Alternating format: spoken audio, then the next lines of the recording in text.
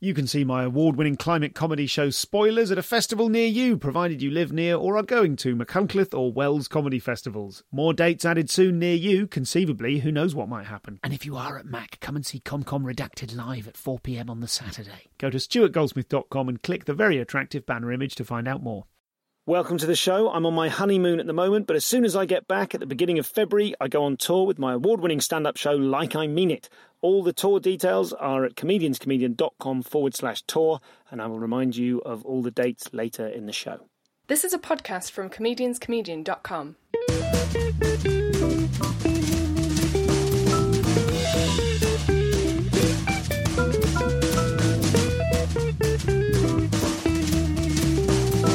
This is the Comedian's Comedian podcast. So welcome to the show, I'm Stuart Goldsmith, and welcome to this very special episode with James Acaster, making a return appearance on the show. This is a 2-hour two-parter, so you've got an hour and 10 here. I think you've got an hour coming out in the next few days, and then for the super hyper nerds among you, there's a further 45 minutes of extra material available for the mailing list. For those of you that don't know him, James is a record-holding Edinburgh Comedy Award nominee, the only person to be nominated for Best Show at the Edinburgh Festival, a staggering 5 years running. He's just about to release 4 totally different and interlinked shows on Netflix any day now, and he's also one of the funniest comic voices of his generation. In the first hour here, we're going to talk about his Netflix specials, his book of classic scrapes, which is available now and genuinely excellent, and we'll talk about what point in the writing of his very densely layered comedy shows he realises what they're actually all about. So, that is all I need to tell you at this stage. This hour is coming right up. We've got another hour coming out soon, and then 45 minutes of extras for the absolute obsessives among you. Here's James Acaster.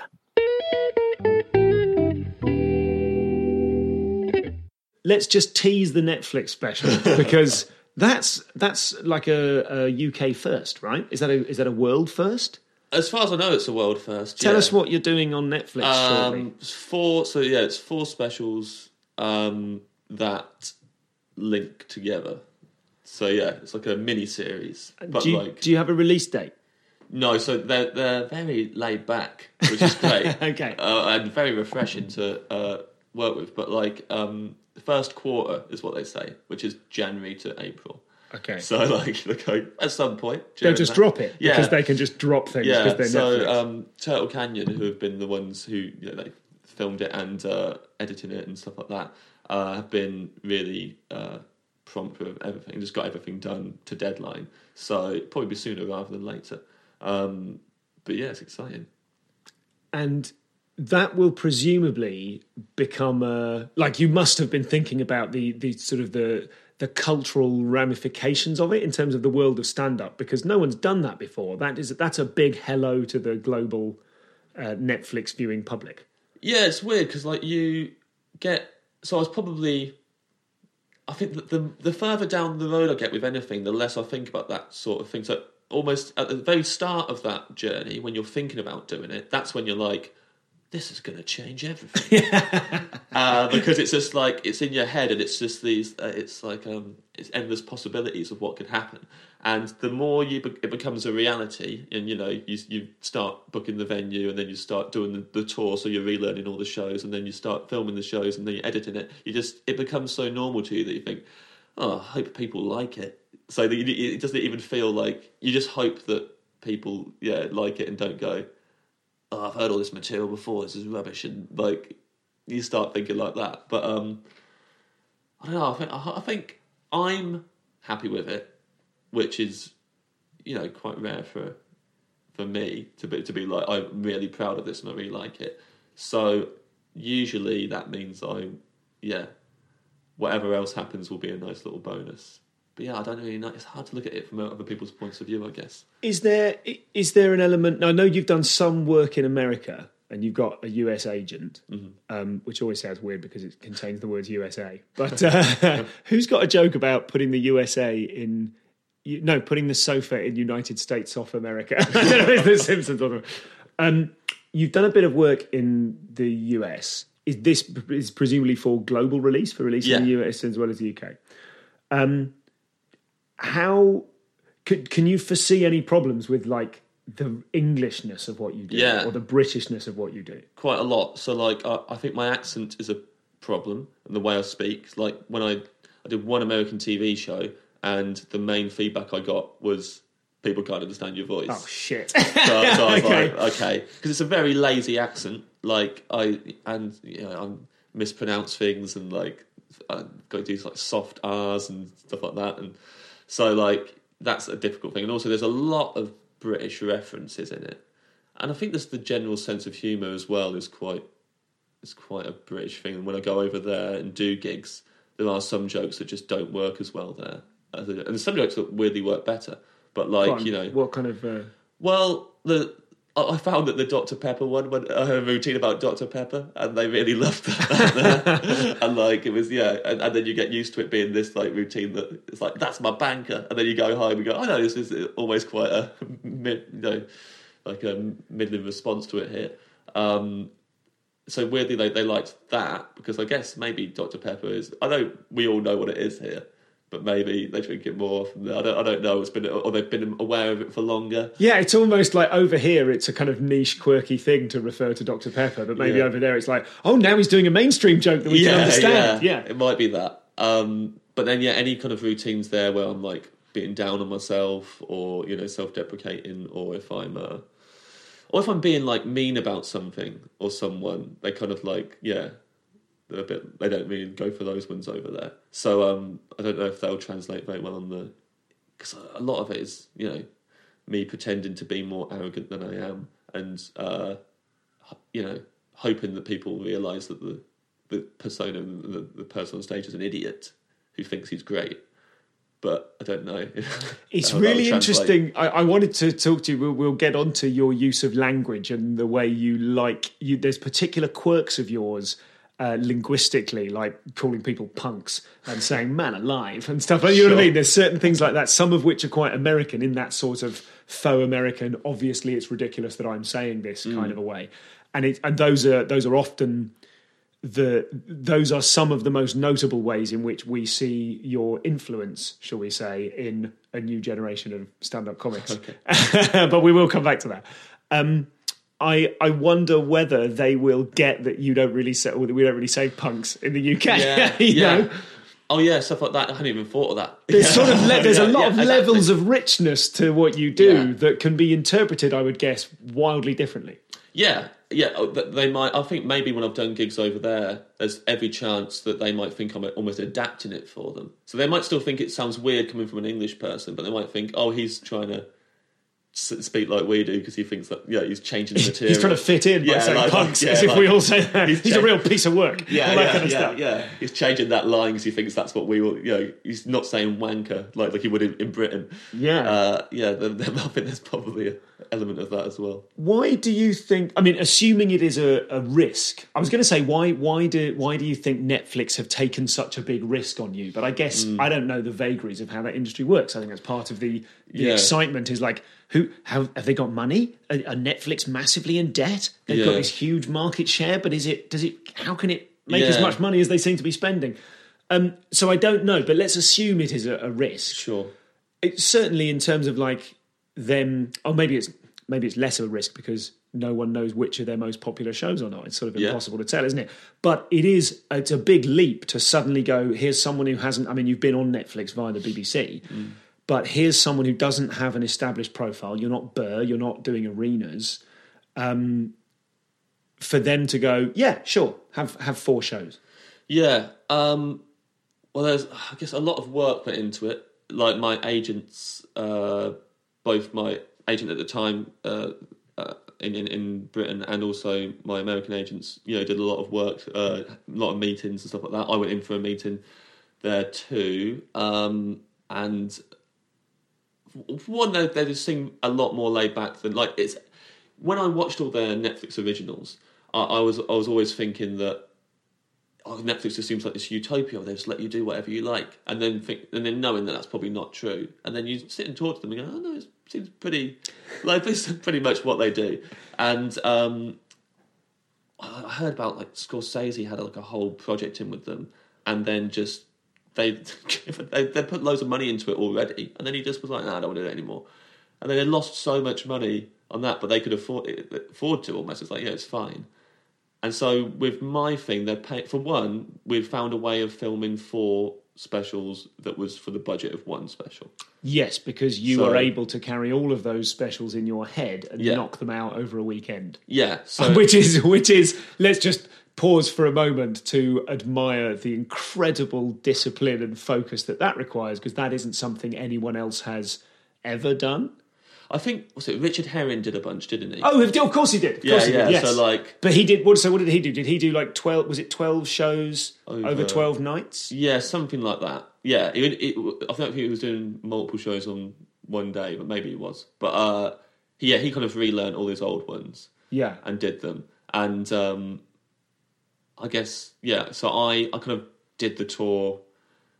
For half the year, was just touring these shows. And doing them on alternate nights, doing the 3 shows on alternate nights, as you then wrote the 4th, which was a kind of connective show between the 3. So the 4th one was like even older material, but with a new narrative to link all the other 3 together. I really enjoyed hearing the older material, and I say hearing because I've got a copy of the audio for you.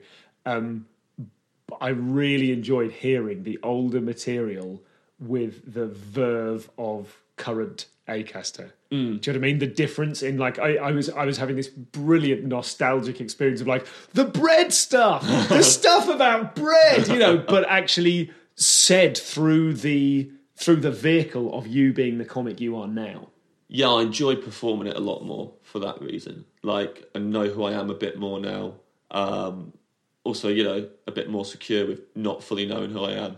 Yeah, so it's kind of okay. Okay. So, like, and so, like, it was way more fun to do those routines now that I feel more comfortable on stage. And, not as... I think back then, I was a lot more insecure about how things were getting received and whatever. So it was that was a really fun show to do this year, to kind of like do a bunch of old stuff and kind of also do it to an audience. Because, when I originally toured those shows those routines were in, I was playing to like 20 people or whatever, and they were pretty silent.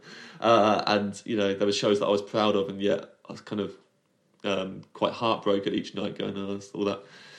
I put a lot into that show, and it kind of got nothing again, and no one showed up. So it was really nice to kind of go out and do it this year, and also realise like that bread routine is probably one of the most mainstream things I've ever written. And it's really fun to do that in front of a big audience, and like feel it, hum along a bit more, and rather than kind of like back in the day, it was like, I think this is accessible, but they're treating me like, it's not. So it's nice to kind of like have an audience get it and do that. But like, so I was touring all 3, and then I ended up doing the 4th one. On the 3rd night, I did 2 halves and do 2 shows on the tour, because I had to like, kind of get that one up to speed. So there were bits in it, like the narrative of it, which were brand new, and I had to learn those, and I had to like put in. Once I'd learned it all as well, the show was kind of like, what was. The way it showed itself up was that it didn't really have a strong beginning or ending like the other 3 shows had. At least a clear beginning and a clear ending. Like that's, even if it's not they're rarely the funniest bits or even the strongest bits, but it's like that feels like a beginning and that feels like an end. The Torvill and Dean beginning where you begin kneeling, everybody, this being the perfect audience, like it's you guys. What was the beginning of the Represent? Actually, got a stronger beginning on the tour, so I moved. Was that the Die Dice? So that used to begin with that, Okay. Well, it used to begin with Chilean miners and celebrity gossip about the Chilean miners, and then when I was touring it this year, there was a bit because there's this whole kind of section in the kind of middle of the show where I just put 3 quite abstract routines back to back, and it would kill the momentum of the show and make it quite difficult for me. So I took the middle one of those routines and put it at the start, and did it, and because it's all about what happens before. What came before the Big Bang, and it's all about that. And so I put that at the beginning and did it off stage during a blackout, so that it felt like a beginning. So again, it's a chunky. Yeah. This is unquestionably the beginning of a show. Yeah. So it was basically the routine didn't get any funnier necessarily. It just, but it just felt like a beginning. So it kind of, that was okay. So it's like, this is the beginning, and I'm not now sucking the momentum out of the show halfway through with this routine that, it's following it's a made up fable, which if people don't get on board of it, it's really difficult. And then I'd follow that with this routine about what came before the Big Bang, and it made things very, very hard for me. Do you think it made things hard because your audience is becoming bigger and therefore necessarily more mainstream, so you are afforded less time? Like the fable, the goose and the sloth bit, that's such a great bit. It's really alt. Do you know what I mean? It's the opposite of a mainstream bit. Mm-hmm. Do you think that as your audience is expanding, as people are coming to see you because they've seen you on the Apollo or Mock the Week or those kind of shows, do you feel that the audience do you feel that there's a kind of a parallel track whereby you're making decisions on structure which are informed by the audience having changed? No, because actually it's easier now. What a shame. Such a well-phrased question. Yeah, it's a great question. That routine's always been hard. So that routine was hard when I was doing it in Edinburgh. Okay. And it would either go well, or it would either be the best part of the show or the worst part of the show in terms of response. And actually, on this tour this year, it would go well, 90% of the time. And then the 10% when it didn't go well, it would go so badly that it was hilarious. There was in Peterborough, because there's always a bit at the start when I always go into it by saying, I'm talking about a character who's really judgmental. I say it's like he's never heard the fable of the goose and the sloth.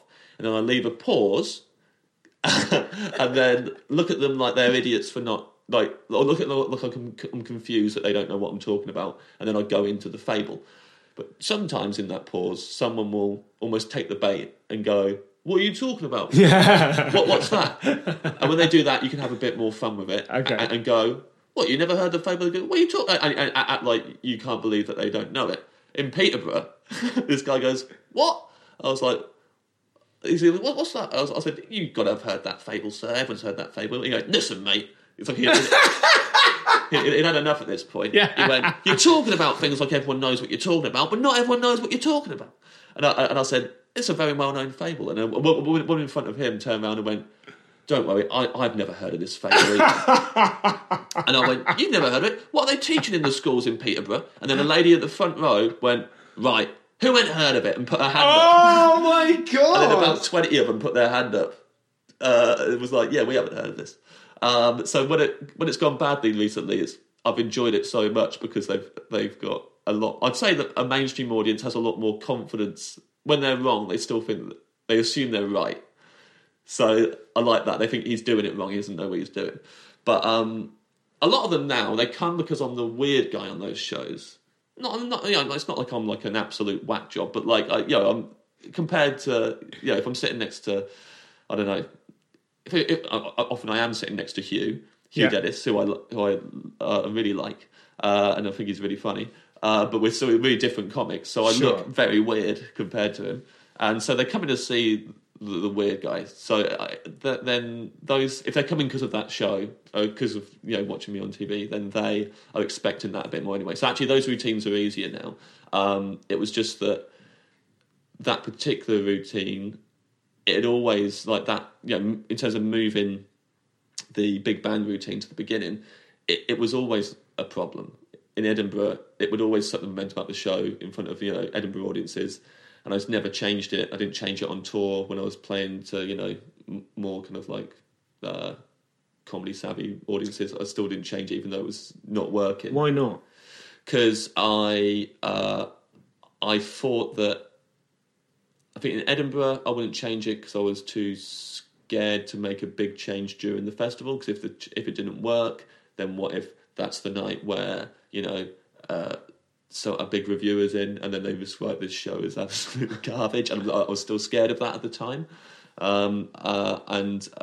So I'd do what my kind of the safest bet, version of the show was each night, and then on tour, I kind of wouldn't change it because I was like, no, this worked in Edinburgh, so they're wrong if it's not, And then the following tour and the following Edinburgh completely changed those approaches. So in Edinburgh, I was still changing the show and enjoy it because I realised, I had a big realisation that I enjoy comedy when I'm improving, and I don't enjoy it when I just try and go, I deserve this, or well, this is finished, this is great, and why aren't you laughing? And I enjoy it a lot more when I actually do ask myself why are they laughing and figure it out and get under the hood and fix it. Whereas back then, I was kind of a bit scared of that maybe. So the next Edinburgh, I changed it while I was touring, while I was doing Edinburgh, and then I changed it while I was touring as well. And then this tour this year, doing all 4 shows, I was doing lots of that and doing lots of right, this has always been a problem and you never sorted it out, so you're sorting it out now. And that's the whole point of doing this tour. And also having the focus of the film, the recordings coming up, made that a lot easier, because I was like, this isn't the final thing. This is me preparing. This is a work in progress, even though these are shows that I've done in Edinburgh, I've toured them, they're technically finished, but they're not finished until I've filmed them. That's the final product. And so I'm still changing, it's like, change it now, because all that matters is that you get it right on the day when you film them. So these gigs, don't look at them as though they matter as much. That's a really nice, that idea I think can be extracted to, if all comics had to do all of their material one final time before they died, then you could more easily regard your entire oeuvre as a work in progress. Probably we'd all feel a bit less shit about a Club 20 at Christmas. Yeah. If we think I'm constantly tinkering. It gives you it would constantly remind you it's all a work in progress and I can't sit back into it. Absolutely. And that's been the thing, the mantra this year, is that it's always a work in progress, it's never finished, and that improving it is fun and you like that. So don't shy away from it. Or because every time I kind of leave it, and I feel worse and more insecure about it. I realise that's whenever I respond badly to any criticism, is because I know they're right, because I know, or not because I know they're right, but because I know that I haven't put as much work into it as I could, and so there's a part of me anyway that thought, no, it's not great, and so they don't even have to mention the thing that I know is wrong about it. Even if they just say, "Oh yeah, I don't like the show," and their criticisms could even be about things that I'm completely secure in. But I really know why the show's not good. It's because that routine should have moved to the beginning, or whatever. So as long as I know I'm happy with it and I've done everything I can, then I'm fine, and I don't care about their criticisms, and it's okay. And so realising that it's not actually about necessarily caring what they think, but caring what I think, and knowing that I'm not 100% happy with it, and they're kind of just echoing my inner insecurities about this isn't finished yet, or this isn't that great. So how does that sit with the idea that it'll never be finished? It's always a work in progress. Because you and I should say, I think you've got someone. There was a listener question which I shall attempt to credit later about you being often referred to as the hardest working man in comedy. Now, you've certainly been called that on this show by me and other people, and I'm sure other people think that of you as well. You must have do you have an understanding that you have a pretty good work rate? Yeah, I think so. But then also there are days, but there are days where I feel like I don't, and I think a lot of the time that's the reason why you do, because you just literally have one day where you let yourself just veg around, and you're like, and I literally on those days feel like I think to myself, you're just not doing anything, man. You're so lazy. But not just today, but all the time. I think I've been lazy for ages. Where it's I could have just come off a week where I've been touring every single night and getting other stuff done in the day, and then I give myself one down day, and I can get you've really got to pick yourself up. I had a day recently where I just watched loads of Netflix and YouTube, and I was watching Kevin Hart eat some spicy chicken wings while he gets interviewed, and he was saying that he gets up at 5 a.m. and does a workout every day, and how important that is to him. And I was just like, I'm a piece of shit. Immediately I was like, why am I not doing it? Why am I not getting up and exercising and then doing a full day's work like Kevin Hart does? Even though he's not even he's someone that I think is funny on those shows. It's not like he's an idol of mine or a hit, but I've got to be more like that. And so I get a lot of guilt about stuff like that. Does that feel healthy? Probably not. No, I don't think it is. I still let myself, relax and stuff. But I wouldn't say it's the most. It's not. No, it's not the healthiest thing in the world. I've got better at it this year. I've got better at letting myself off the hook a bit more and not feeling guilty about stuff when I shouldn't. There is a weird relationship, I think, between people who are very successful in part because they work really hard, and the sticks with which they beat themselves to make them work really hard. That seems like, do you imagine there is a healthy midpoint of being able to be a high achieving, financially successful, industrially successful, creatively successful act and a happy person? There must be. I mean, some people you meet and like you think they are, and you're probably wrong, but you definitely like. I bumped into Ben Smith this week, and who's Doc Brown, and he always seems completely together. I always see him and go, oh, why can't I be like him? Okay, he's so together. He's really always got clean trainers. Yeah, like he's just a really nice guy. He seems happy.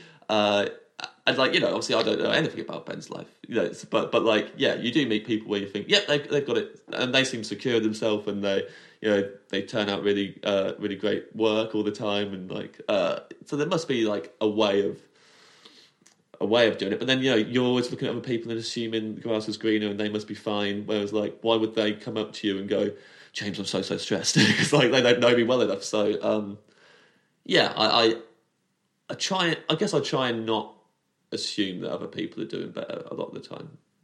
But then you meet people like him, and in the moment you're like, I think he's just really got it sussed. But then I will talk myself down and go away and go, nah, Ben's probably miserable. But he's even worse than you are. And try to like be a bit more realistic about it. But do you think that there is an amount of work or an amount of success which will be enough? No, because it's never been about that. So it's not. It depends how you regard success, really. So, like, for me,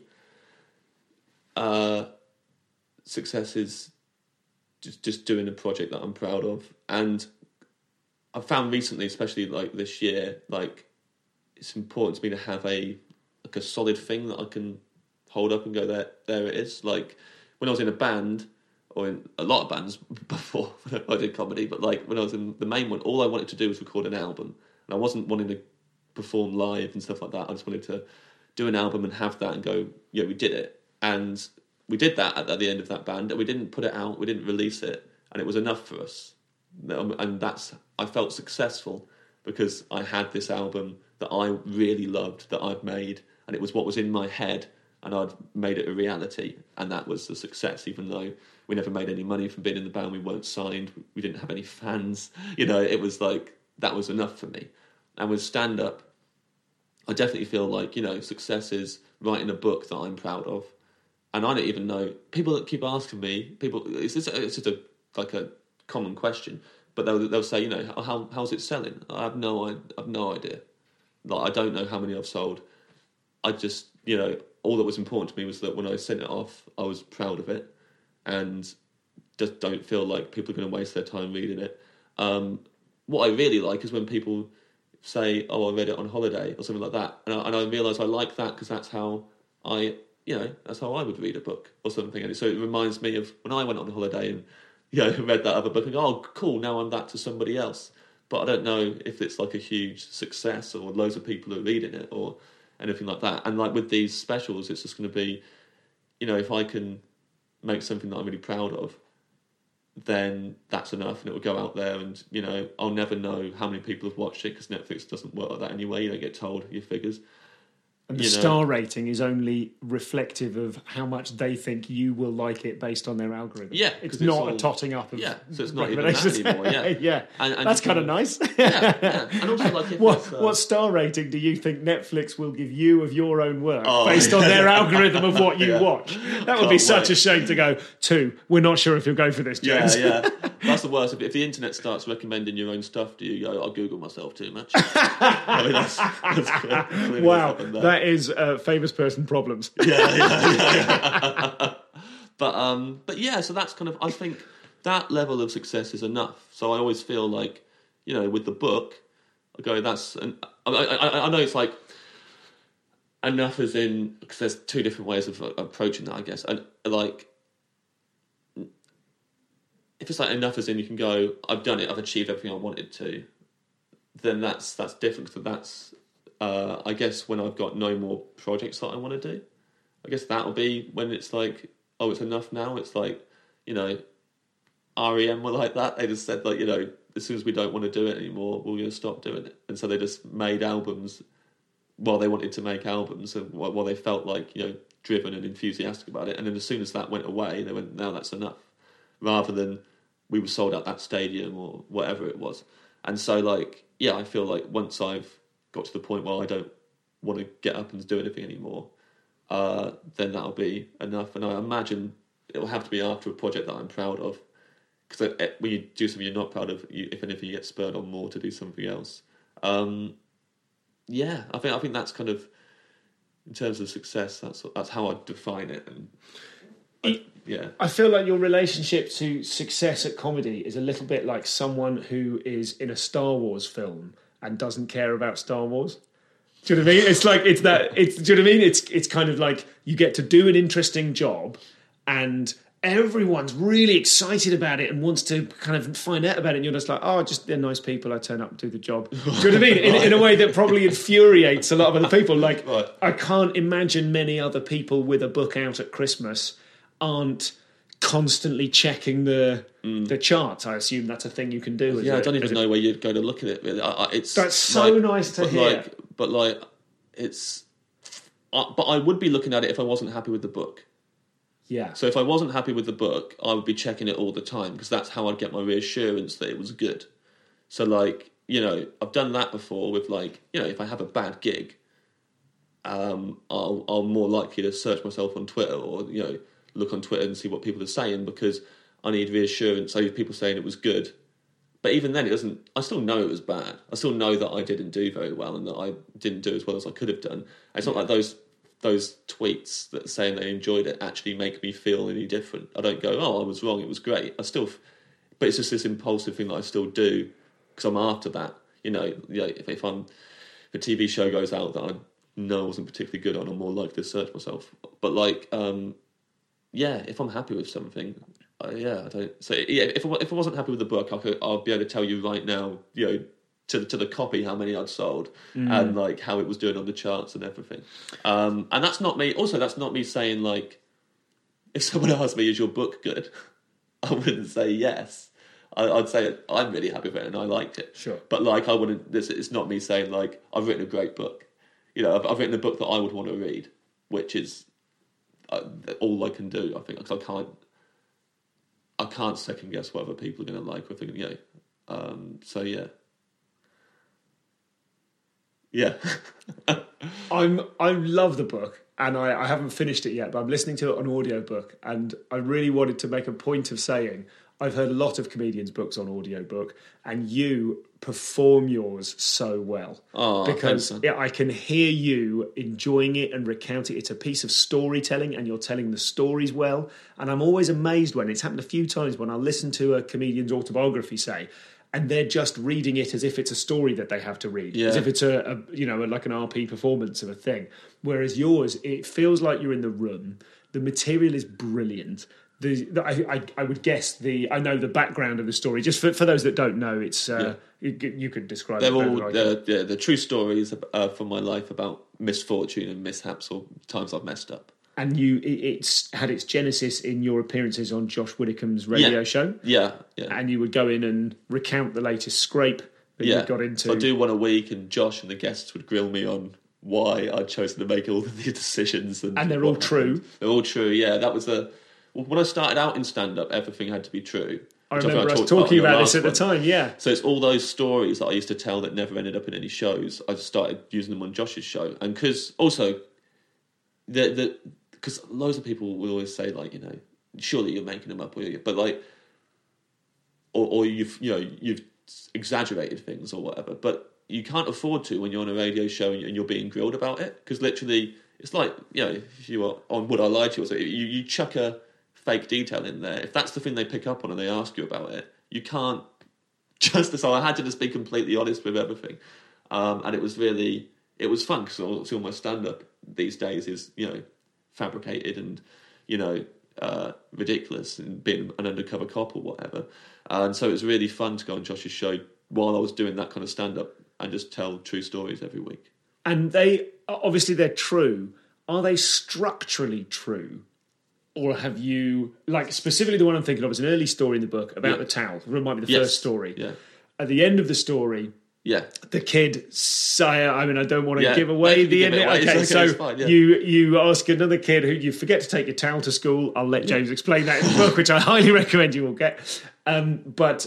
You say you didn't bring your towel, you've got to wipe your hands. You, as a very young child, say to your friend, who's the person you hate most? They say Siobhan. You wipe it on their coat, you get in trouble, and then you get grassed up by your friend. And the story ends with you saying to him, I thought you said that she was your least favourite person. And he said, second least favourite. Yeah. And that is so beautifully resolved. Is there an element of that whereby you kind of shuffled or adjusted the order in which it played out? Right. The words that were said? How good is your memory in terms of the specific words that were said compared to what would be the best, most lean way of telling the joke? Yeah, so that one, the structure is the same. It all happened in that order. But I was 5. I don't remember the words he said. I remember it was absolutely words to that effect. That he probably, as a 5-year-old, said, well, I actually hate you more than I hate Siobhan. Gotcha. Yeah, or something like that. Sure. And then, that was probably what he said to me. But obviously, for writing the story, you're like, you want to... Because also, with stuff like that, you want to get across how it made you feel. Yeah. And how it made me feel is that sentence, because that's basically... He was a very... What I remember about him is that he was just quite a... In my head now, he was like a child genius. Like, he was very clever. And was always wearing a suit in my memory, and I there's no way he was, but just a very smart kid who was a lot cleverer than me and would have that kind of vocabulary to hand. So it also just gets across who he was a bit more and the kind of kid he was. But I'd say that's the only line in the book where I consciously knew, well, that isn't exactly what he said. I'm doing the funniest version of what he said. I'm everything else is that happened, and that's pretty much what he said, and I'm not changing it. And but that one is I know that there's no way I can remember exactly what he said. I know that he said something like that, so that's the funniest version of that. Well, that's the most cutting. And one of the most exciting things about kind of cracking open that book, which I did in an audio sense, is the idea that is my kind of dawning realization that whilst not being an autobiography, it is roughly chronological and details a lot of your life. And so far I've got into it, there's a bit of your relationship with your dad through the juggling story, and there are, it seems like an incredible way to write a book, to have had a wealth of material that was A, true to begin with, and B, then you talked about it and were grilled on it by funny friends, and that was recorded. And then you could assemble and do this piece of kind of collaging of then winding and, finding a narrative through it. Now, I've not got to the end of it. I'm not suggesting there's a big revelation at the end. Yeah. I didn't get to it in time, which I'm sorry to say. But, what a fun way to write a book. Yeah, it was really... And it wasn't... it was Richard Roper, who's the... What's a headline? It was his idea. I had a meeting with him, and I was like, I'm wasting this guy's time. I've got no ideas for books. I think I remember you saying this. Yeah, right. Oh, it was in Edinburgh. So I was probably living with you. Mm-hmm. And I was like, I'm about to waste an hour of this guy's life because I've got no ideas for books whatsoever. And then you sit down and he goes, I'd like to write a book about the scrapes. And you go, why didn't I think of that? Yeah, great. Of course, it'd be so easy to write those stories. So it was fun writing it. And also what was nice was the, accidental autobiography kind of as you're right, because I thought I just put them all in order because I didn't know what other order to tell them in, really. Some of them are tangents that happen out of order, but when you're writing it like that and then you see opportunities for callbacks to other stories and also you notice patterns that you didn't notice before in your life. So I realised that I had a phobia of singing, which I didn't.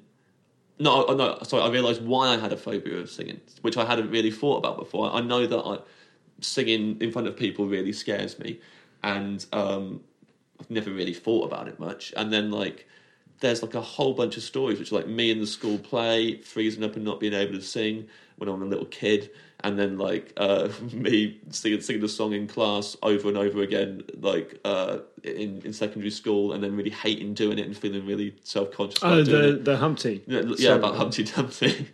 And then like try and go to a karaoke night at one point to sing on my own. And you don't realise how much of a big deal it is until you kind of like you go back over and go, oh, I've kind of like, and like the big one, which the publisher noticed and not me when I sent him the first draft, was that I have many near-death experiences in the book, but after the first one, where I actually have a bit of an existential crisis, and for 6 months I'm kind of not all right after it. All of the scrapes that happen within those 6 months are me hanging out with elderly people. And I hadn't noticed any of that. And I'm having this huge thing where I'm really scared of dying. And then I'm just surrounding myself with the elderly. And like, he messaged me going, have you noticed that this is what has happened? Like during this period of the book where you're afraid of dying, every single story is about you hanging out with old people. And I just hadn't noticed. Totally Columbo'd yourself. Yeah. I hadn't even noticed it. So that was why it was fun to write, was because like you'd notice those patterns that in your own life that you wouldn't have noticed if you didn't have to kind of like sit down and write everything out. So this is James, and before we get back into the second part of this first of two-parters that are sort of three-parters with James, here is the full list of all of the tour dates, including now the London tour dates for Like I Mean It, my stand-up show that's going on tour from the beginning of February this year, 2018. Happy New Year to you, incidentally. I've not even said that previously. You might be able to hear in the background the Boutros wailing with the injustice of being sent to bed. Not sent to bed, just put in bed. It's his bedtime. It's not anything wrong. Now, tour time it is. So these are all the dates. I've been kind of mentioning a few of them as we go. This is the full list, now including London dates and one or two others that have been added. So, on the 10th of February, I'm at the Criterion in Leicester. That show is free or pay what you want, although it did sell out last year, so I think you can book a place in advance for a £5 via the website. The 14th of February, Norden Farm in Maidenhead. The 17th of February, the Horth in Crawley. That was a sellout last time. Can't wait to go back there. Fruit in Hull on the 21st of February. The 22nd is Hot Water Comedy in Liverpool. Very excited about that. Lovely room in Liverpool. Hope lots of people come along to that one. The Bread Shed in Manchester on the 23rd of February. And on the 27th of February, the Fire Station in Oxford. Then in March, the 1st, I'm at Whelan's, back at Whelan's in Dublin. Fabulous venue. Nottingham Glee for the first time on the 18th. The 27th of April, I'll be at South Street Arts Centre in Reading. The 28th of April, I'll be in Corsham at the Pound Arts Centre. Then I will be at Mac Festival on whenever it is. I'm not entirely sure what day I'm on even, but if you're going to be at the Secret Welsh Festival, you can see me there. The Hen and Chickens in Bristol on the 11th of May. Bath, the Rondo Theatre on the 12th of May. 16th of May, I'm at Epic Studios in Norwich. Never been there before. Can't wait. Last time I gigged in Norwich, it was brilliant, so I'm looking forward to that.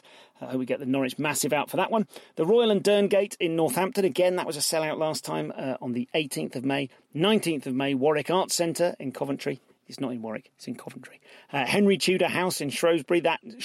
I say Shrewsbury automatically because I'm a hero, but I think even people in Shrewsbury call it Shrewsbury. That's on the 20th of April at Henry Tudor House. Again, last time that was a sellout. Swindon Arts Centre on the 23rd. The 26th of May, Farnham. I'm at the Maltings in Farnham, which is a brilliant venue. Back at the Westie on the 30th of May in Aldershot, the West End Centre, and that has been a sellout the last 2 times, so please get in quick for that. Always love playing that wonderful venue. The Lescar in Sheffield, again, that was a sellout, but to be fair, it is a small room. But I'll be there on the 1st of June. 2nd of June, the Basement in York. That's new to me. The 3rd of June, the Stand in Newcastle. Loads of fun last time. The Duke Studios in Leeds on the 4th of June. The 8th of June, I'm at Hanger Farm in Southampton. The Junction in Cambridge, which last time blew me away. That's the 9th of June this time. Last time I played in Cambridge, it was the first time I'd ever done a show there and completely stuffed the place. So very excited to be back. The Monkey Barrel in Edinburgh on the 12th of June. 13th of June, the Stand in Glasgow. The 15th of June, I'm at the Birmingham Glee, which was lovely and full last time. Brighton Comedia on the 17th of June. And then I'm very pleased to announce I'm going to be back at the Soho Theatre in London on the 21st, 22nd and 23rd of June, which would ordinarily be Glastonbury weekend, except it isn't Glastonbury weekend. So that has put paid to my plans to take my family somewhere other than Glastonbury, as we always go. But instead, I'll be taking them to glittering London for that run at the Soho Theatre. Then the Tringe Festival will be on sale soon. That's on the 29th of June. And then the tour concludes on the 30th of June. That's so far away at Chapter Arts Centre in Cardiff. Also a sellout last time. So if you would like to come along to those, you can go to comedianscomedian.com/tour for all of your information on all of those. And thank you, everybody, for your very lovely messages about the new album. I gave away, you might recall, over Christmas, I gave away 1,000 of my album from last year's tour, which is called Compared to What. I gave away 1,000 of them. I put it on the podcast feed, and the first 1,000 subscribers who logged in, who turned their devices on, I've no idea how it works, but 1,000 of you got, actually 999 of you got them and got the album, and I got one. I received my own album free, because of course I'm subscribed to the podcast myself, purely to examine the end user experience, but lots of you got in touch to say nice things about it, which was very gratifying. I would love to give away all of my albums free all the time, because the reaction I get from people is so just lovely and heartwarming, and people get in touch on Twitter and on email and via the Facebook group. Everyone gets in touch to tell me how thrilled they are to have got a free thing. I'd love to give it all away free, but I also need to buy bread and cheese and washing powder and other non-luxury items, so I have to ask you for money. But you can buy that album for not very much money right now at comedianscomedian.bandcamp.com. That's comedianscomedian.bandcamp.com. That's now available for $5, and I think you can even pay more if you're an absolute hero. So thank you to everyone that got in touch with me about that, everyone that then went and purchased one if they missed out.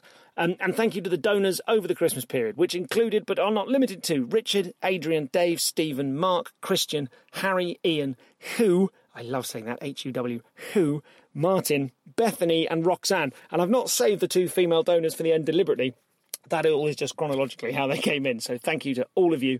If you would like to join them in supporting this show, this podcast, and feeling wonderful as a result of doing so, you can do that with a recurring subscription or a one-off payment at comedianscomedian.com/donate. That's everything for now. Let's get back to part technically 2 of 5, if you were to download the extras as well, of this conversation with James Acaster.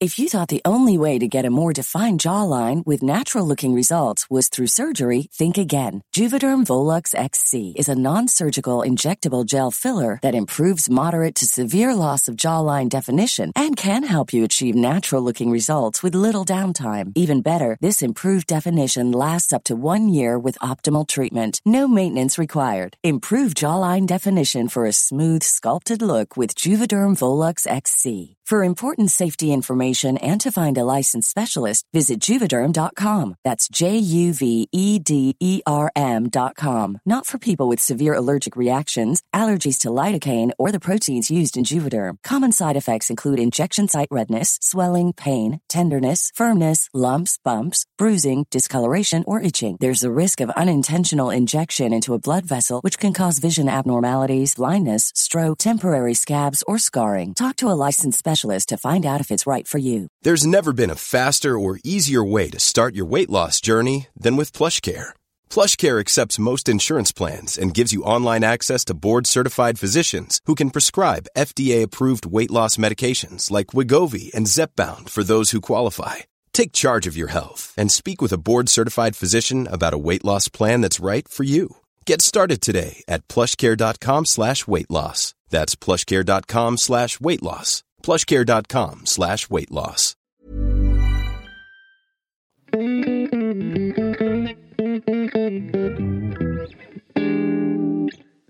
That idea of, and I mean, and that's reflected as well, I guess, in the nature of your Netflix specials. Is there a group title for all 4 of them together? Repertoire. Of course it is. Sorry, yeah, right.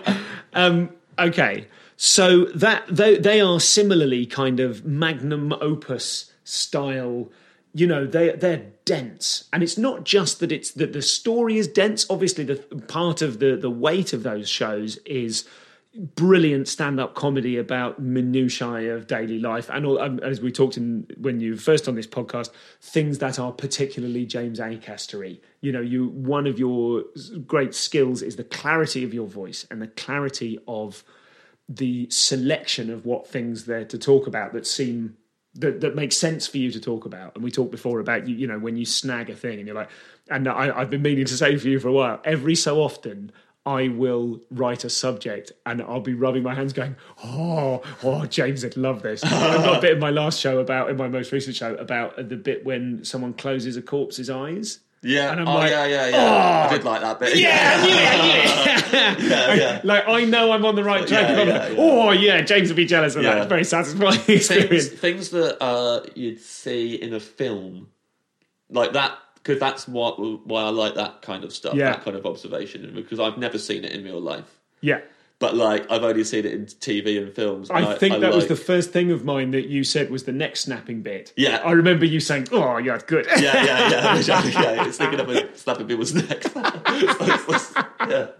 Yeah. I like things like that are like probably no one in the audience has ever done in real life, but we've all seen it. So it's got that kind of I don't know, there's a feeling attached to that kind of stuff where it's almost a shared experience without any of us having experienced yes, it. And I quite like it. I've not said this word out loud for a long time, but it's kind of liminal. Right. It's a liminal experience. It's a threshold. Yeah. It's like beyond. It's in our experience, but it's not in our experience. Yeah. It's sort of somewhere in that kind of netherworld between them. Fantasy, yeah. I like that kind of stuff. Yeah. And so those your shows are populated with those sorts of things, and yet also they are populated with a similarly, I'm going to say it again, liminal. This idea of the narrative stretching through between them about a clearly untrue narrative of being an undercover cop, being on witness protection, doing jury duty, and each one of those represents and they travel, they arc throughout all four shows, and each one of them has a narrative quality which represents the actual subject matter of the show. So at what point during the writing do you realise, or do you plan, or do you look back at it afterwards and go, well, I've drafted this and actually it's all about this? Yeah. Talk to me about one of those. Is there a particular example? Because I feel like I'm getting woolly there talking about a lot of things. Yeah. So to try and pin it to a specific one, can you talk about the arc of one of those shows and what it reflected and at what point that came about? Yeah, so Recognise, which is the first one, is about me being an undercover cop infiltrating a gang of drug dealers who are dealing choice of stand-up comedians, and that's why I'm pretending to be a stand-up comedian, and that my real name's Pat Springleaf. So that's the arc of the show, and my wife leaves me during, and so I was talking about my wife left me because of I was getting too obsessed with the case, and then I feel like the listener at home now could be scribbling down. We'll give you a pause to try and work out what was going on in James's life. Yeah. And then kind of like the character has a bit of a wobble, the Pat Springleaf character has a bit of a wobble and kind of goes to the seaside and has a mini breakdown on his own, and and the show is about my girlfriend had broken up with me that year, and towards the end of the relationship and after the relationship, I was obsessed. I was convinced it was my fault that we were breaking up, and that I was quite insecure about myself and looking at so I became a bit unsure as who I was. I had a bit of an identity crisis, and thought, you just pretend to be someone else all the time, to please people, and you never just be yourself, and you're always pretending to be somebody else. So that's how obviously there's the actual literal breakup in the show that lets me talk about how it felt to go through an actual breakup, but also the character constantly pretending to be someone that he's not. Obviously he's undercover, so he's always got a different identity, and his wife tells him that she doesn't feel like she knows him anymore, and that he's not. He doesn't know who he is either. So there's that. That came in quite late. That was because that was the first one of the three, or the four now. But before, so the year before I'd done the show that I was writing when I was last on this, and it was just a stand-up show and just loads of routines, and it had this huge thing about Yoko Ono in it, but it wasn't themed really. It was still me doing stand-up. Just to interject, I listened back to that episode recently, and part of me wants to tell everyone never to listen to it again, because it was very early in the life of me being an interviewer and a podcaster, really? And for the first 20 minutes I am fucking all over the shop. But equally... But this programme is about progress. So I think it's important to listen to that. But what's fascinating is hearing you talk about the right in the moment development of the mariachi bit, which then became a signature bit, a big part of that show. Sorry, just to go on. I think it's really, I would just say to the listener, if you haven't listened to part one of this yet, and I'm sure you have, then it's really worth revisiting before you. Yeah, well, it was. I mean, that was the most stressful show I've ever written as well. And I definitely didn't say that on the podcast last time, because I think I was in front of an audience and you dealt with that incredibly well, and I never again did that structure of making someone do 20 minutes of stuff and then interviewing them. That never happened again. Never happened again. For fuck's sake. Afterwards, I thought... Was it just me? I thought that went the best. James handled that as funnily and graciously as I could imagine anyone doing that. I could never put that much more pressure on someone again. Well, glad to be the only one. But I put too much pressure on myself with that show, and I didn't enjoy writing it, and then I didn't enjoy performing it, and I thought I never want to do that again. I never want to not enjoy doing a show. So for Recognise, I just started writing about...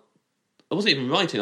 It's the first time I stopped writing stuff. So I stopped sitting down, and I used to sit down at a computer and write it out and be really obsessed with everything, and then recognise I'm not writing anything down anymore. And I was just going on stage, and I just have bullet points of subjects that I wanted to talk about, and I would just talk about them, and it was all about me enjoying it and having fun and not ever stressing myself out like I'd done with the previous show. So I just wanted to talk about being an undercover cop and say I was an undercover cop on stage, and I didn't know why I wanted to do that.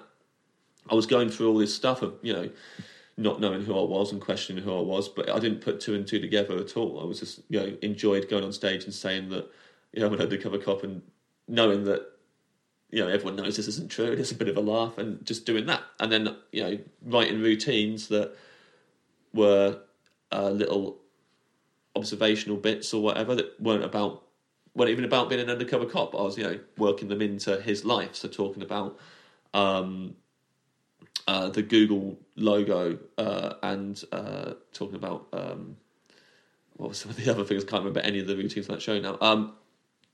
Turning down a free banana in Pret a Manger and stuff like that. And it was all just a bunch of stuff that I was like, okay, the arc is just me being an undercover cop, and that'll be the show. And then in May, I think it was May, I was probably chatting to Nish Kumar about it, and I was saying, I'm thinking that I should maybe mention the breakup in it, because I'm now talking about him going through a breakup, and I'm talking about him not knowing who he is, and that seems to all tie in, and I think I might be talking about this already without knowing it, and it's all in my subconscious, and I'm just naturally working out my issues on stage without meaning to, and decided to put it in there and try and address that. But I was still addressing it as Springleaf, so I still wasn't coming out of it and saying this has actually happened to me. But I was when I started writing more stuff about his marriage breaking up and trying to. But I was consciously talking about my own experience within that, but not letting the audience know.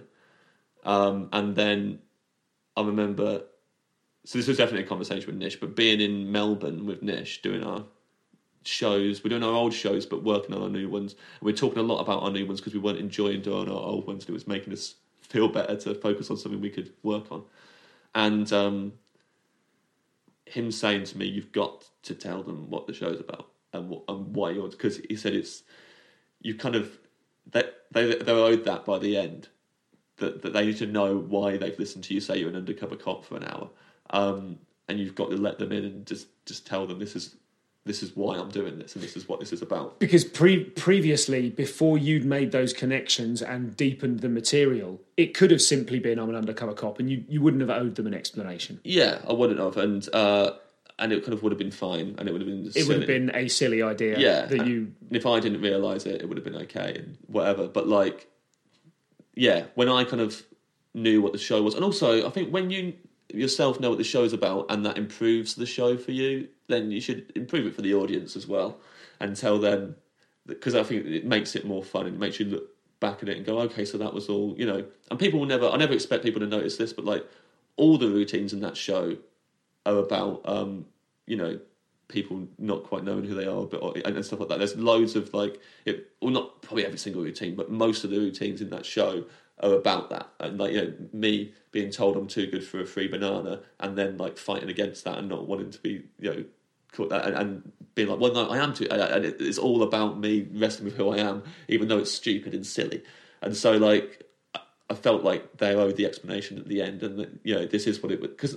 And then what was fun about that, because it was accidental, and it was at the end that you tell them what the show was about. Whereas most shows I'd seen in the past, that starts with telling them this is what this show's about. So you kind of go out and go, you know, this is my show about whatever, you know, and then you do the material about it. And I quite liked just having that as a reveal instead, because it meant that I didn't have to have a conclusion either. I always felt like I can't say at the end, and, you know, this is what I've learned from it, and this is how I'm now, you know, more secure in myself and who I am. Because that's bullshit. And also, like, you know, I haven't got any answers for anyone. All I've got is my shared experience, that I hope they've, you know, if they've had it as well, then they can relate to it. And that was also, like, you know, the reason for putting it in there was because I felt like what I had to say about going through a breakup, a lot of people go through and probably maybe don't hear in a stand-up show as much. You know, we often talk about how, you know, sad it is and how lonely you feel, but like, I didn't think I really heard people talk about how needy you get at the end of a relationship and insecure in yourself and things like that. Maybe hadn't heard that as much, but that's just the shows I'd seen. So like, yeah, I also for the first time was like, I'm going to do something that's a little bit personal, whereas I'd almost exclusively not done that before. I'm never letting them in. Although it did come in the previous show, but during Edinburgh, so I never told the audience what it was about. But there was a bit at the end of the previous show where it's a very ridiculous scene where I ended up on the Titanic with Yoko Ono, and the ship sinks and she's floating on a door and I'm in the water, and we're talking to each other, and we end up having an argument during it. And during Edinburgh, because, you know, the same breakup that I'd had that Informed recognised had just happened before the Yoko Ono show. And so that argument became lines from my arguments I'd had with my ex-girlfriend. And I didn't let the audience in on that. And one of my friends came to see it, and she cried during that bit because she knew it was stuff that my ex-girlfriend had said to me. But that was my first bit of doing that, of kind of consciously going, this is something actually quite personal to me, but I'm not telling the audience that, but I'm weaving it in with the fiction, and I felt a lot more comfortable doing that with them, and rather than going on stage and just saying this thing has happened and talking about it. So like, but I still didn't deliberately set off to do that with Recognise. And then Represent was the same. I didn't deliberately do it. I thought I'm just going to write. I was going to try not to replicate the previous show, because I'd really enjoyed it. I felt like it was a big step forward for me in terms of, you know, finding my voice and being a comic. And I didn't want to then just try and do it again, because I thought that was futile. So then I just naturally, you know, one of the subjects I wanted to talk about was jury service. And I kind of thought, I want to talk about that so much that I'll just make that the arc again. But again, I didn't know what that was about until I was in Melbourne, and then realised, well, first of all, I realised that every single routine was about doubt and certainty. And so I thought that was what the show was about. And that jury service is the natural metaphor for that. You know, trying to make your mind up and not knowing what you think about something, not knowing your opinion, and not being confident in your opinion. And that made me have to go, okay, so why am I not? Why do I have such a hard time nailing my colours to the mast all the time? And going, oh, it's 100% because of my Christian upbringing and because I lost my faith. And so now I've never felt sure about stuff, because I had to kind of have this point in my life where I was like, I actually don't know if this is true, and so I can't believe in it anymore. And then that's meant that I never kind of fully go, yeah, that's what I think, or that's what I believe, or this is a fact. I'm always like assuming that I'm probably wrong and people can talk me out of this, and so realise, but again, that was late on, realising the show was about that. Had you already named the characters in the show by the time you realised? Yes. Really? Yeah.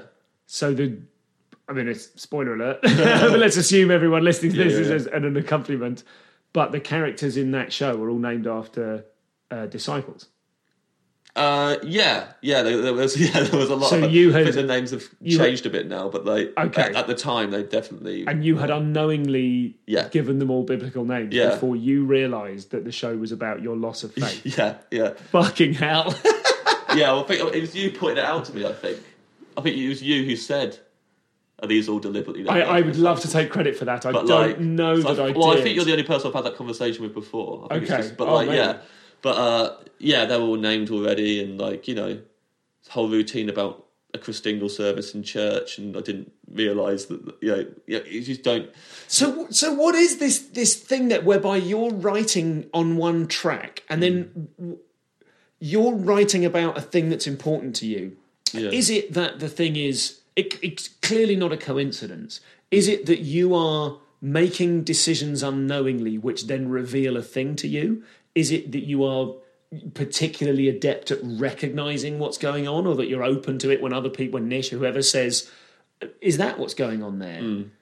I mean, that seems like it's such a different way round to work than I think most people work. Now, that's how I try and write a show, is I try and write all the stuff. Here's everything that's on my mind. In the most recent shows I've done, here's all the stuff that's on my mind. And then I go, oh, this show's about being angry. Yes. Oh, because I've been angry all the time. And there's no routines about being angry. But I was probably trying to write a routine about being angry that didn't work. Yeah. And then it kind of comes together. But with nothing like the depth and the complexity that you have in your work. So what is that? Before I ask, I don't know if that's an answerable question. I don't even know if it's a question. Yeah. What is going on? But is it that the writing is trying to come out of you? I think it's a mixture of things. So I think one of the things is that you are subconsciously, we all. This is a deep thing. It's not deep. I'm saying it as a joke. But we all live in a life. So you're constantly, doing, whoever you are, your year, because normally, in this country we write shows in a year, and there are you've got running themes in your life for a year and things that are happening to you. And so if you're writing a bunch of material for stand-up and and basing it on what you want to talk about rather than what you think the audience wants to hear or something, and you're just writing based on what you feel like talking about on stage, you're kind of naturally going to subconsciously write about whatever it is you've been feeling all year and the overriding thing you've been feeling, even if you haven't acknowledged that to yourself. But it's all going to tie together. But also, I think there's an element of almost like a fan theorist of someone else's work, just looking back at what you've done and making sense of it. Even if it's not, I really love watching fan theory videos on YouTube about films and stuff. But I know they're not right a lot of the time. A lot of the time they've seen someone else's film and they've gone, oh, what it's really about is this. And it's and it kind of makes sense sometimes. Or they make a complete, Chewbacca is actually a Sith Lord. And if you watch all the films, it makes sense. Although, as a viewer, well, he's definitely not. This is what we've established here, is that humans love patterns and we love making meanings out of things, and often that meaning that the person is making reveals more about the viewer. Yeah, absolutely. So when you're both the viewer and the person who created it, it's even easier to do. So I think with those shows, you look back and there are a number of running themes in those shows that maybe I could have honed in on and gone, oh, it's about this, or it's about, but a lot of the time, it's just the one that feels definitely with Represent. I went through a whole bunch of them where I started trying to figure out what the show was about during Melbourne. So I was like, this is just not hanging together as well as the last one did. So whereas the last one I'd stumbled across, oh, this is what it's about. But with Represent, I just start going, okay, what's this about now? You've got to try and figure it out. And there's also a danger whereby you're analysing a thing that is currently happening. Yeah. And you'll go, what is going on? Well, maybe it's not time yet to find out what's Yeah. going on because I haven't quite worked it out. Yeah. But there are financial imperatives or kind of, industrial imperatives. Because I originally thought the show was about judgment and judging people. And yes, I remember that's that what I phase. thought it was about. So, like, I made the show about that. And it kind of felt a bit too negative and a bit like I didn't really have much to say on it. And, it didn't really work. But there were enough routines where it's like, it's in there, judgment isn't in there all the way through, and then realise it's not judgment, it's doubt and certainty, because it's, you are judging all these things, but you're not very confident in your opinion. So, and then making that step and go, but I still had to kind of like, still going back over it and almost bending it to make sense as well, and then you're able to change it a bit more afterwards. But it's kind of taking yourself out of it and almost doing a fan theory on your own thing, which is how like all the all 4 shows tying together was exactly like that. But with Reset, it was the only one where I knew everything at the beginning when I started to write it. So I was like, it's going to be about me going into witness protection, and that is because every time I'm not enjoying comedy, I want a fresh start in life. I want to go to Kenya and start again, because I always feel like I should have done that. And I knew that immediately. That's interesting. And that's the first time, I kind of was like, okay, I know what it will be about. Because the moment at the end of Reset where you put you make all of the subtext of the show textual and put it all onto a person sitting in the front row. Yeah, maybe you did think this. Maybe you did. Maybe your dreams worked out like that, and maybe that happened. That, I think, that's my favourite moment of your body of work. That bit is so good. And weirdly, I was looking back at some reviews just earlier this morning, just kind of which bit did that appear in, which show was that material in? Yes. And a couple of the reviews were quite negative about that bit. Yeah. And that really struck me because we all know my stance on reviews. Try not to read them; they're not for us, they're immaterial. But in this, like, I hadn't read them at the time. I hadn't read any of them at the time. Yeah. But to kind of read that and go, "Whoa, what do you mean this bit doesn't sit so well?" That's the whole fucking. That's the guts of that show. Well, like I said, with that show, it was the one where I didn't stop working on it. So by the time you saw it, which was May this year, it's Mac. yeah.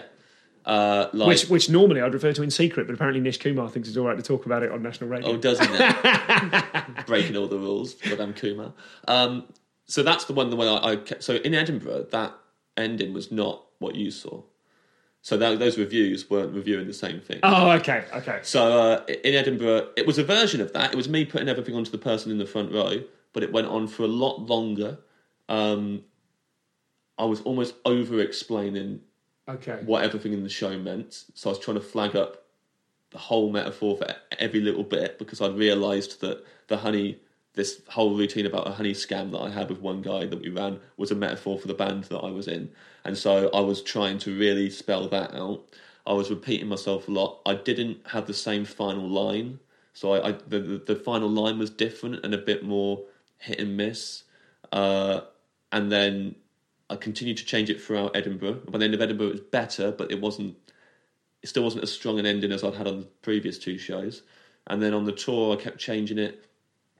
But again, I'd say by the end, I was quite happy to not have to do that ending anymore. And then on this tour this year, doing the 4 shows on tour, I was just a lot more ruthless with all the shows and go, right, that bit doesn't work, so fix it. And with that bit, I was like, you got to tighten it up and you got to change that final line to something that actually lands. And I did that, I think, in pretty early on in the tour, and then was like, well, I wish I'd done this a long time ago. But it took me, it took me a very long time to get it to where you saw it. And definitely those reviews were fairly reviewing a different bit, I'd say. Before we move on from these shows into some other stuff I want to talk about, I want to talk to you about your relationship with critics and your relationship with just critics, just with the industry, with awards judges. Sure. with that whole thing, because you are uniquely amongst UK comics, you're the only person to have been nominated for Best Show 5 years in a row. Mm-hmm. And I would like to know how you are with that now.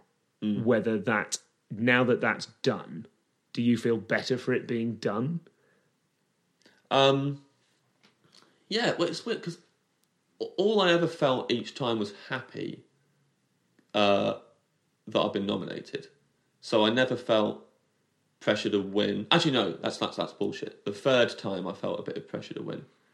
And then when I didn't, I felt annoyed at myself for being disappointed because I let it matter and spoil the fun of this. Because that was for Recognise, which was this show that the whole point was have fun.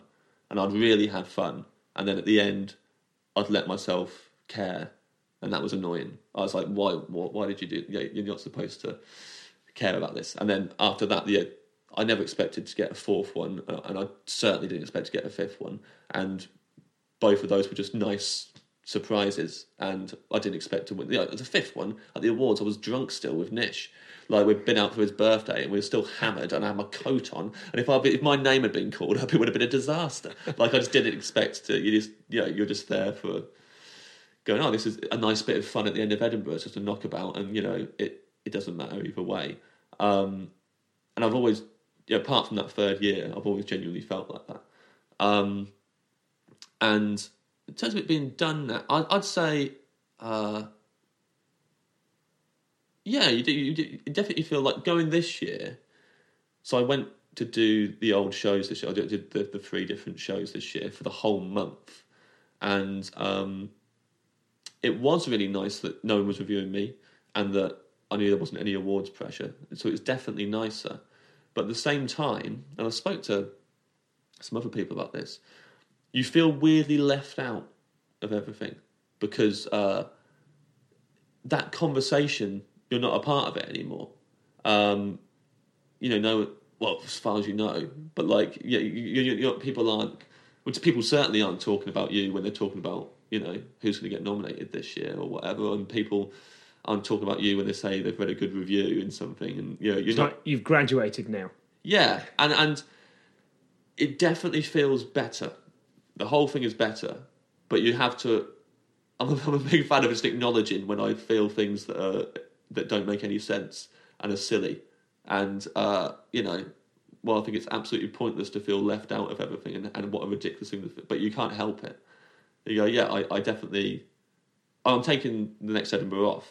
And it's mainly just because one of the things I felt this year was like, okay, you need a proper divider now between like if you have graduated from all that stuff, you need some time off because you don't feel like... You still feel like you should be, I didn't feel like I graduated. I felt like I was... Technically I graduated. I was still hanging out in the sixth form common room and, like, still there and being like, you guys still think I'm cool, right? And going like, I don't know.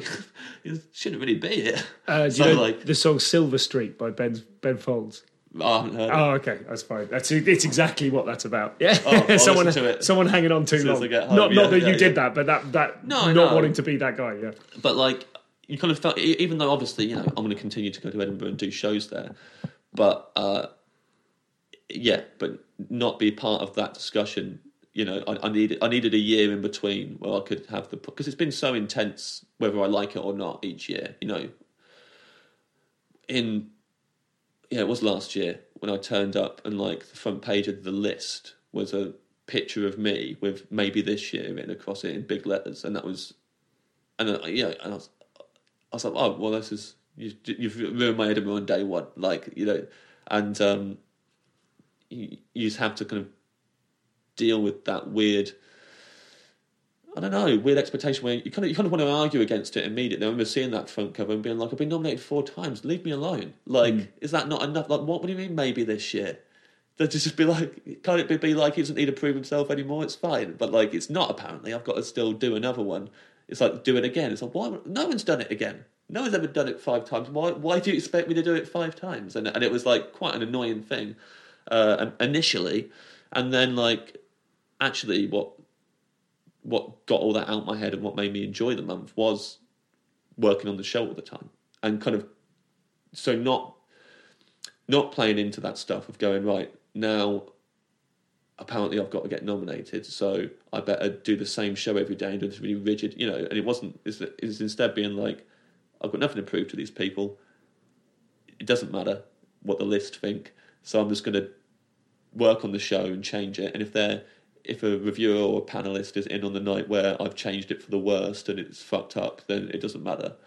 And that's how I enjoyed the month a lot more. But I'm certainly glad to not be turning up to Edinburgh and seeing that kind of stuff anymore. And that hopefully I assume they'll never be able to do it again. So it'll be, well, they're not going to be able to do it again. So I'm going to deliberately go out of my way to make sure they can't. So that's the first hour and a bit. Episode 2 is coming your way, I think, within the week, in which we'll be talking about... What do we talk about? We talk about the clarity of James's comic voice. We discuss the number of audiences he's called the worst ever. And we find out who one of his favourite comics is on the circuit right now. Don't worry, it isn't you. And we also talk about why he no longer sits down to write. And then once that's live, you can access a further 45 minutes of extra material at comedianscomedian.com/extras. That probably won't be available until the second one comes out, but there it is. It'll be up there with all the other extras from the Dara O'Brien one, the Jimmy Carr one, and all of the other ones.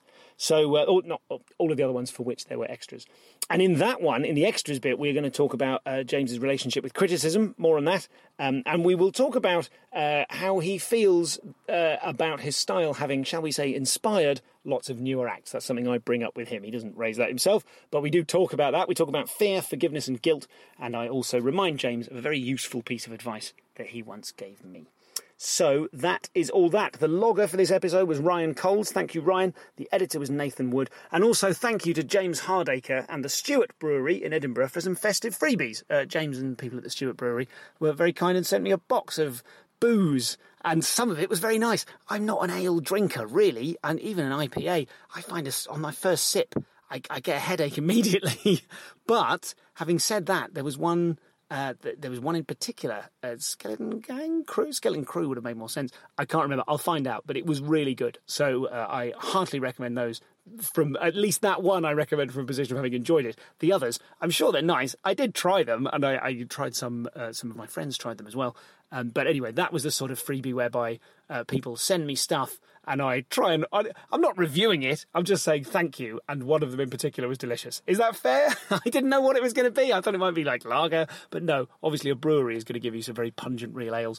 The sort of ales that... there are... There's another podcast dear to this one, very much fans of ale.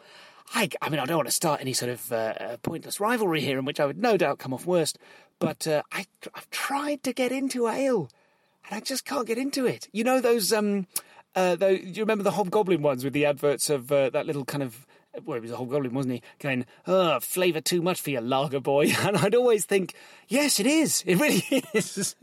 I like something weaker, please, more tasteless. But nonetheless, thanks to everyone at the Stewart Brewery in Edinburgh, and I will try and at least go there, or, the artwork on the cans was great. Anyway, I feel like that's damning with faint praise. The one I had was lovely. Anyway, finally, the results of the haiku competition. This is to win the book of haikus by Gordon Gordon. It's a very funny book of very funny haikus. And you had to complete a haiku which started Father Christmas Sighed. And several of you, many of you, several? More than 10, so there's more than several, isn't it? A bunch of you got in touch. And that's the thing. You've got to remember with small DIY shows such as this, if there is a competition, you might as well enter because there might not be that many entries. But there were very funny ones. There were in fact, over 10 of you submitted more than 20. That's the other way to do it, is submit several in once. This is the winner. It was David Braziel for this haiku. Father Christmas sighed, yes, Stu, yes, I am happy. Now get off my knee. Come on. I mean, it's a blatant attempt to pander to the catchphrases of the podcast, but it really made me laugh. So well done, David. You win a copy of the haiku book. Gordon will be getting in touch with you direct. Well done. No post-amble today because I am on my honeymoon, and in fact, I am sitting in an extraordinarily hot car in an attempt to get away from the noise of the wee boy. carrying on. So I'm doing this with no aircon for sound purposes, and I'm absolutely sweltering. So I'm going to get out the car, run round in a circle, and recover, and then get back to my honeymoon. Look forward to the next episode of this coming out soon. And thank you, of course, to James Acaster for coming on the show. And thanks to you for listening. I'll speak to you in the next bit in a day or two. Bye for now.